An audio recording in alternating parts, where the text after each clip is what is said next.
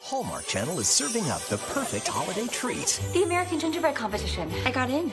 Now, she'll need a little help I have to win this contest if I'm going to start my cake business. to make her sweetest dreams come true. Hi, Nick. Kylie Watson, You two were inseparable back in high school. Lacey Chabert and Lee Coco, you just need to trust your talent. Things are going to change this Christmas. the sweetest Christmas. Part of Countdown to Christmas on Hallmark Channel, the heart of Christmas. There are a lot of signs of the season, if you will, ways to know when it is actually Yule time. You could talk about when Christmas decorations come up, or when Black Friday sales, start to get advertised, or when Lacey Chabert decides to bake stuff. That's when we know it's Christmas, at least on the Hallmark Channel. It's Emily, back with another stocking stuffer, and as you can guess, obviously, it's another Hallmark one. It's another Lacey Chabert one. It's another Lacey Chabert bake stuff in her hometown one. The Sweetest Christmas from 2017. So this is one of the freshly baked, if you will, Christmas movies to come out of the Hallmark stable, and it feels pretty typical. Feels pretty simple. Let's get into the plot. As you heard, Lacey Chabert, who is contractually obligated to appear in at least one of these movies every year, specifically where she plays a baker. If you guys remember, last year we did Matchmaker Santa, which also starred Lacey Chabert as a baker who ends up, I don't know, baking and winning a man and stuff. It's the same movie, I think. So it was really hard to keep this one straight. Thankfully, we have our list of things that help us keep a stocking stuffer straight and make sure that it's following the rules of a cozy cardigan Christmas movie. So let's get into the plot. Kylie, played by Chabert, is a young baker who is kind of aimless right now. She was baking at a baking place. I don't think it was a bakery. I think it was more fancy than that. She went to culinary school and still owes a lot of money on her tuition, apparently. So now she is currently living with her sister in a small town, the small town from which she is from. And she is working part-time at an office. It's a big real estate office, and it is run by her current boyfriend. So the movie starts and her boyfriend is taking her out to dinner and she thinks it's a proposal, which is kind of weird because these two, and it's, very important in the movie for this to be a thing, but like they have no romantic chemistry whatsoever, and it really is uncomfortable to even imagine them holding hands because I don't think they touch for the entire movie. He is obviously not the real love interest. We'll get to that. So instead of proposing to her, he offers her a promotion, which is kind of weird for a lot of reasons. She then kind of decides to break things off. Meanwhile, she has entered a big national baking competition that happens to be held in her hometown every year. And it's the kind of baking competition where I guess you bake a gingerbread house and it's a big thing and everybody comes and watches and doesn't really eat it because it's just there to look at, but it has to be edible. I'm confused by these baking shows. I was watching a few for Halloween and they make these like really elaborate things and it has to be made out of food, but then the judges don't eat any of it. So I don't really understand how this works, but that's besides the point. Kylie has to bake something. What do you know? Her oven breaks. What's she gonna do? It just so happens that she has reconnected with her high school boyfriend, who happens to own a pizza restaurant, which means he has an oven and a penis. And by the end of the movie, we can safely assume there will be intercourse after marriage because it's Hallmark. So big baking competition, new romance, a whole lot of excitement happening in the world of this small town. The movie, let me just give you a little background before we jump into what you really came here for, which is the reasons that make it what it is. 2017, directed by Terry Ingram. Now, I had to do some research to find out who directed this movie, because IMDb doesn't know. When you go on IMDb for The Sweetest Christmas, there's no director listed. Who knows why? Who knows how this works? If like a movie is supposed to submit a list to IMDb and they put it on there. I don't really know how. Actually, now I'm really curious how this works. Who is responsible for cataloging the cast and crew of a movie? Whoever it was dropped the ball on The Sweetest Christmas, because I realized I can't find it here. So after I finished the movie, I restarted it so that I could pause on the director's name. Now, Terry Ingram has directed a lot of television movies, and I mean a lot. I think like 5 different Lifetime or Hallmark mysteries a year, at least.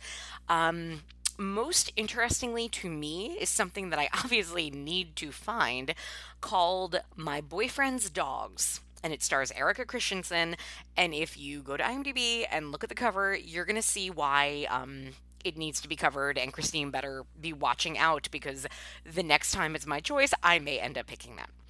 But back to The Sweetest Christmas, and what we need to know about whether or not it, fits our criteria.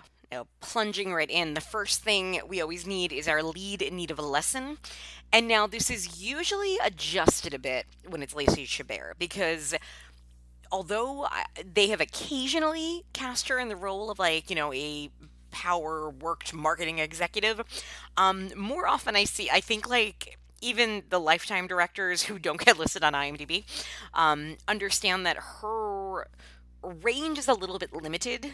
And Lacey Chabert is best when kind of cast as just like a sweet baker, so they fall back on that. So normally this is our lead in need of a lesson. In this case, I don't really know what the lesson is, because things kind of fall in her lap. I guess the lesson is to keep trying and keep on auditioning for the baking competition. Seems to be the case. I don't know.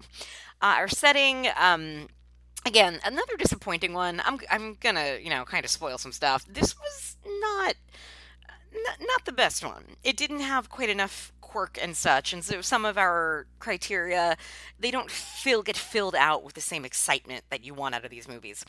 Because this is the kind of case where it's a small town, but it's not that charming, if you will, because, I don't know, there's no, real landmarks, there's no real neighborhood diner where everybody goes. I guess it is set outside of Atlanta. They do say it's filmed in Georgia. And it also exists in that weird netherworld where some people can be wearing heavy peacoats and scarves and hats, but the woman next to them is wearing a sleeveless dress without stockings, and everybody seems to be okay. So it does have that charm, if you will, if you consider that charming. Also, in this same movie where a character is in one scene wearing a sleeveless dress with no stockings, the next scene there is snow on the ground, as if that snow has been on the ground all season.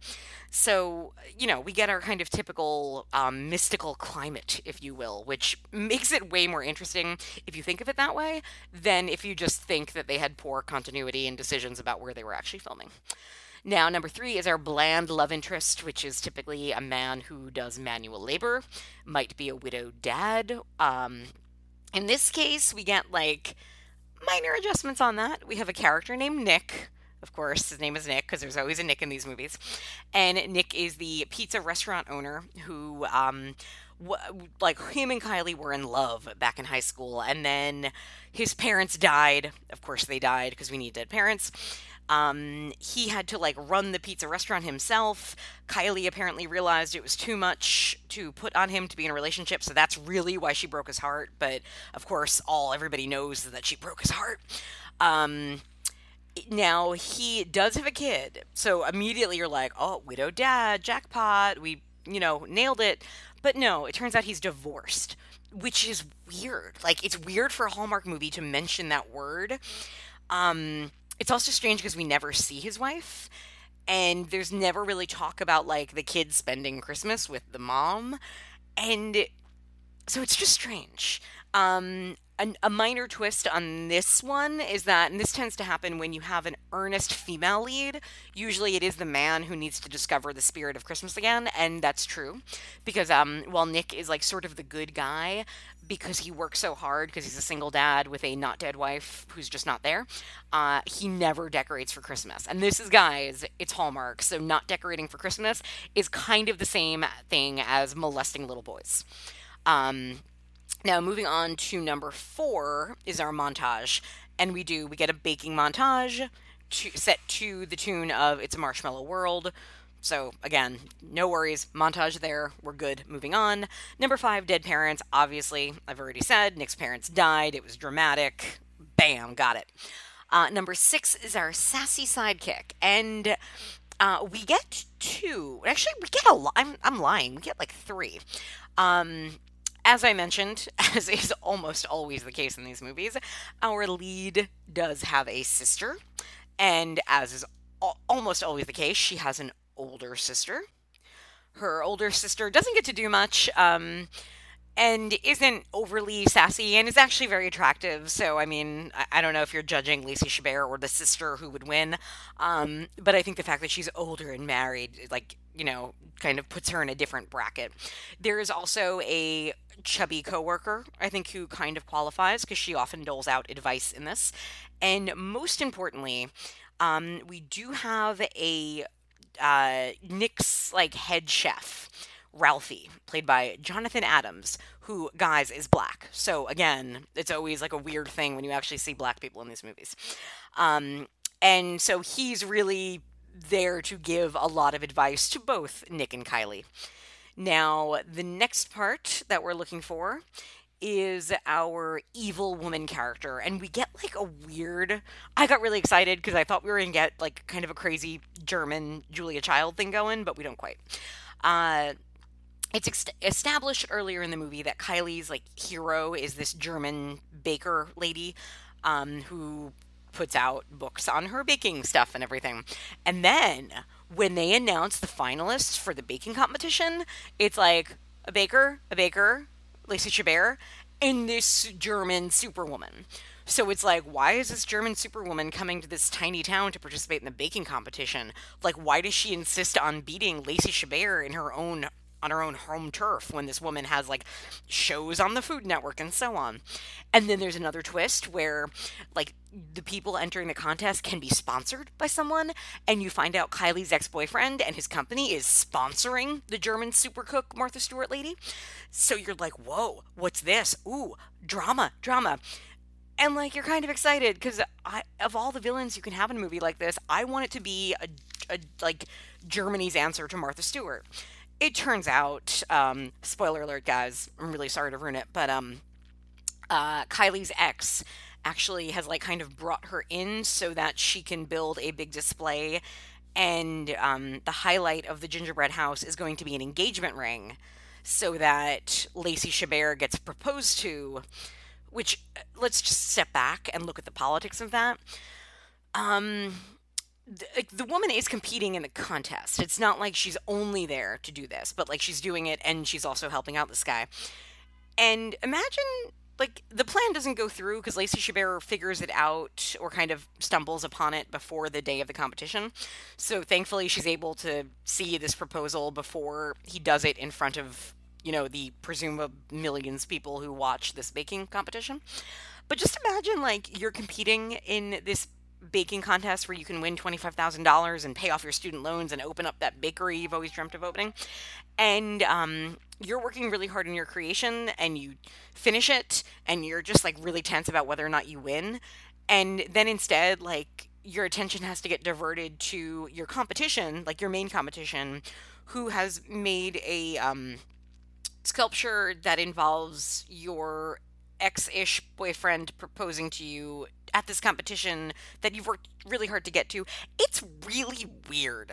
And then Nick sort of oversees that this is happening, that the boyfriend is proposing to her, and gets really mad at her for being proposed to. So then you find out Nick is just an asshole, so you don't really want them together.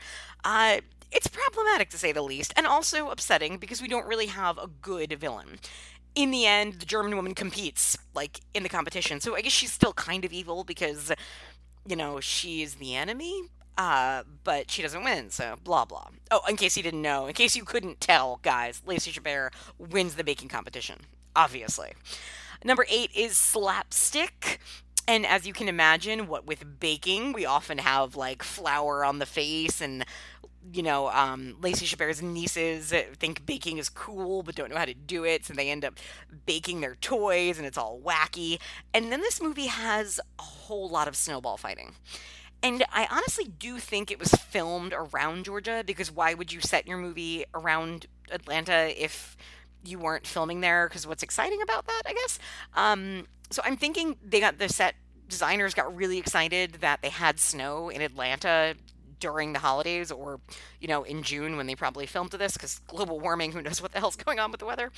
Point being, somebody said, hey, we have snow on the ground. Let's get a lot of B-roll of people having snowball fights and throwing snowballs at each other. It's like everybody's just throwing snowballs at each other throughout the movie, which I find kind of rude, and I wouldn't teach my kid to do.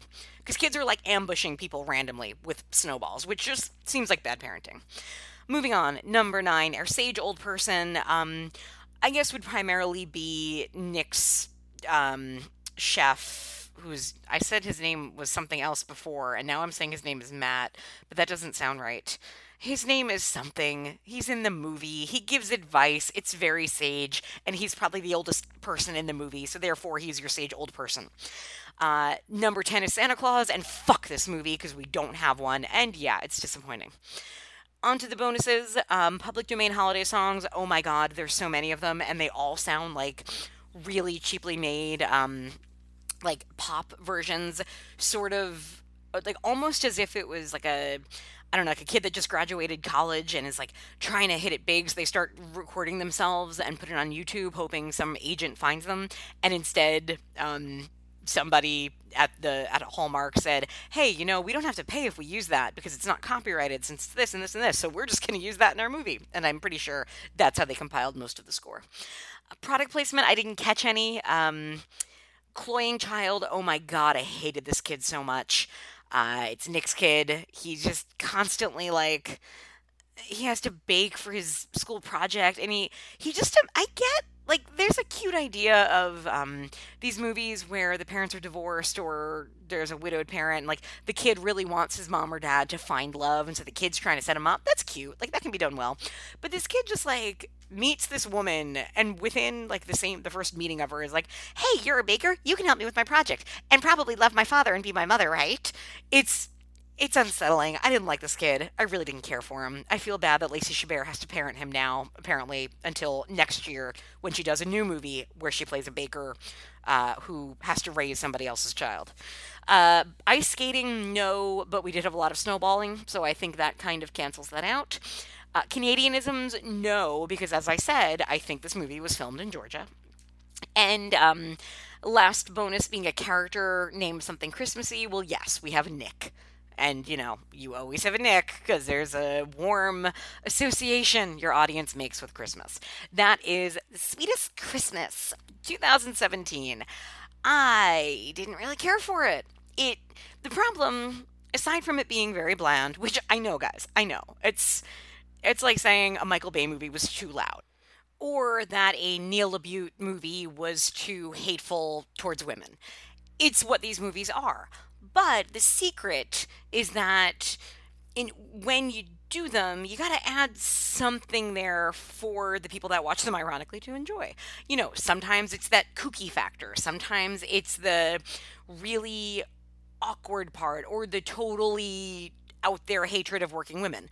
The problem, I think, is that when you go the Lacey Chabert route, you end up with Lacey Chabert playing the sweet innocent.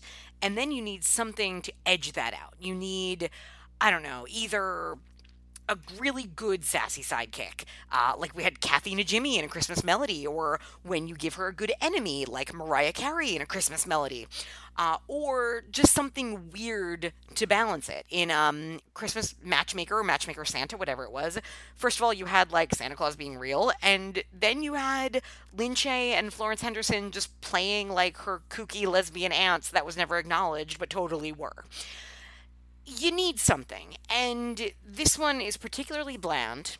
It's not charming because, again, I found the character of Nick awful, and red flags everywhere as far as this relationship goes. If Lacey Chabert was my friend or sister, I would have a lot of talking to her before she kind of pursued this relationship because I think there's weird things going on. And the kid was fucking awful. So it is not a recommend.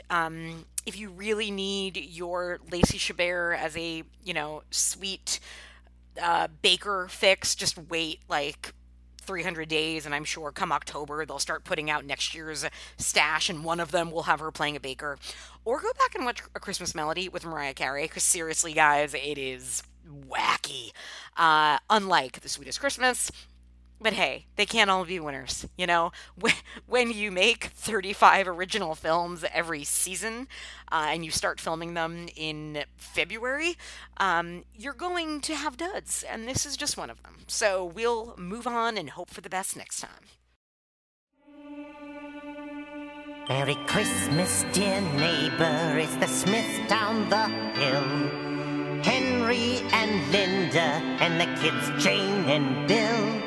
We hate to complain and to be such a pest, but this holiday season we have one request.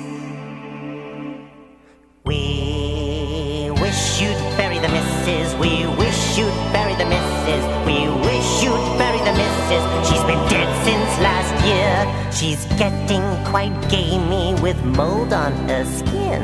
You killed her last Christmas, that's how long it has been.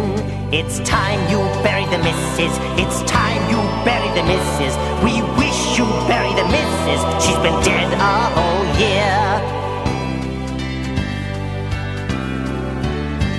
We'd wish you'd come to your senses. We wish you'd come to your senses. We wish you'd come to your senses. Get your life into gear. Forget what she did and forgive the poor soul. Just bury the hatchet and dig her a hole. We don't want to be Batinskis. We don't want to be Batinskis. We don't want to be Batinskis, but we must interfere. It's true, when you killed her, you sure had just cause. She was stuck in the chimney with old Santa Claus. We wish you'd bury the missus. We wish you'd bury the missus. We wish you'd bury the missus. It's been a long year.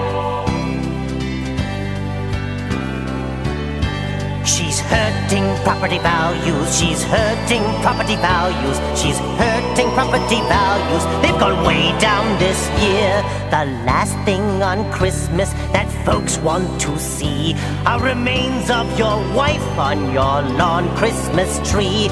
We wish you'd bury the missus. We beg you, bury the missus. For God's sakes, bury the missus. We can smell her down here.